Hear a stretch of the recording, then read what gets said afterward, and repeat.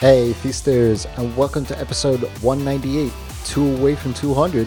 And by the end of the show today, you'll have the answer to how much you should raise your rates and how to tell your existing clients.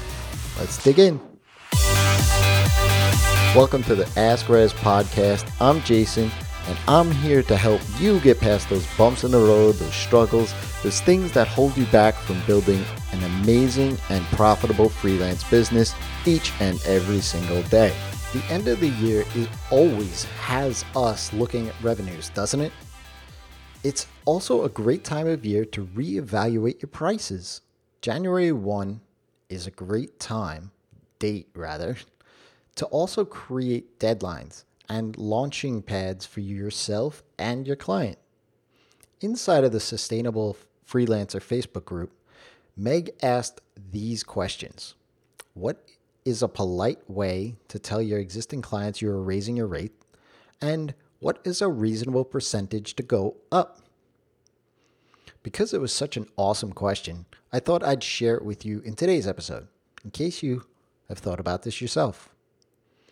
I want to answer the latter question first. So Meg, double it. Especially if you are sub $100 an hour.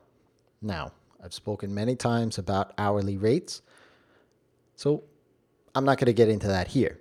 But if you're essentially charging less than $100 an hour, double the rate.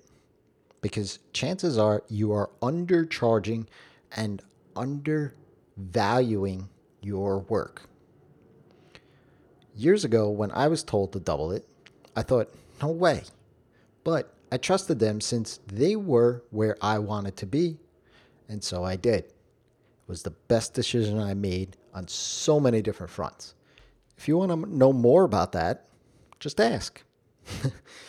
But here's the thing. If you get pushback from all your clients, you can then back away from this without too much issue. Saying something like, since you are a great customer, I'll do 1.5x. And then the following year, if we're still working together, I will go up to this rate. It will take effect then. I'll grandfather you in at a lower rate because you are a great customer. See, and that's the thing. Even by putting your new rate out there and then backing away, you're still increasing your rates. But in their mind, they're getting a discount. Now, to answer the first part of the question, it's simple. Give your existing clients a period of time to either come on board or move on. If they decide to move on, that's fine because your rate is now higher and you need less clients, that is, to make the same amount of revenue.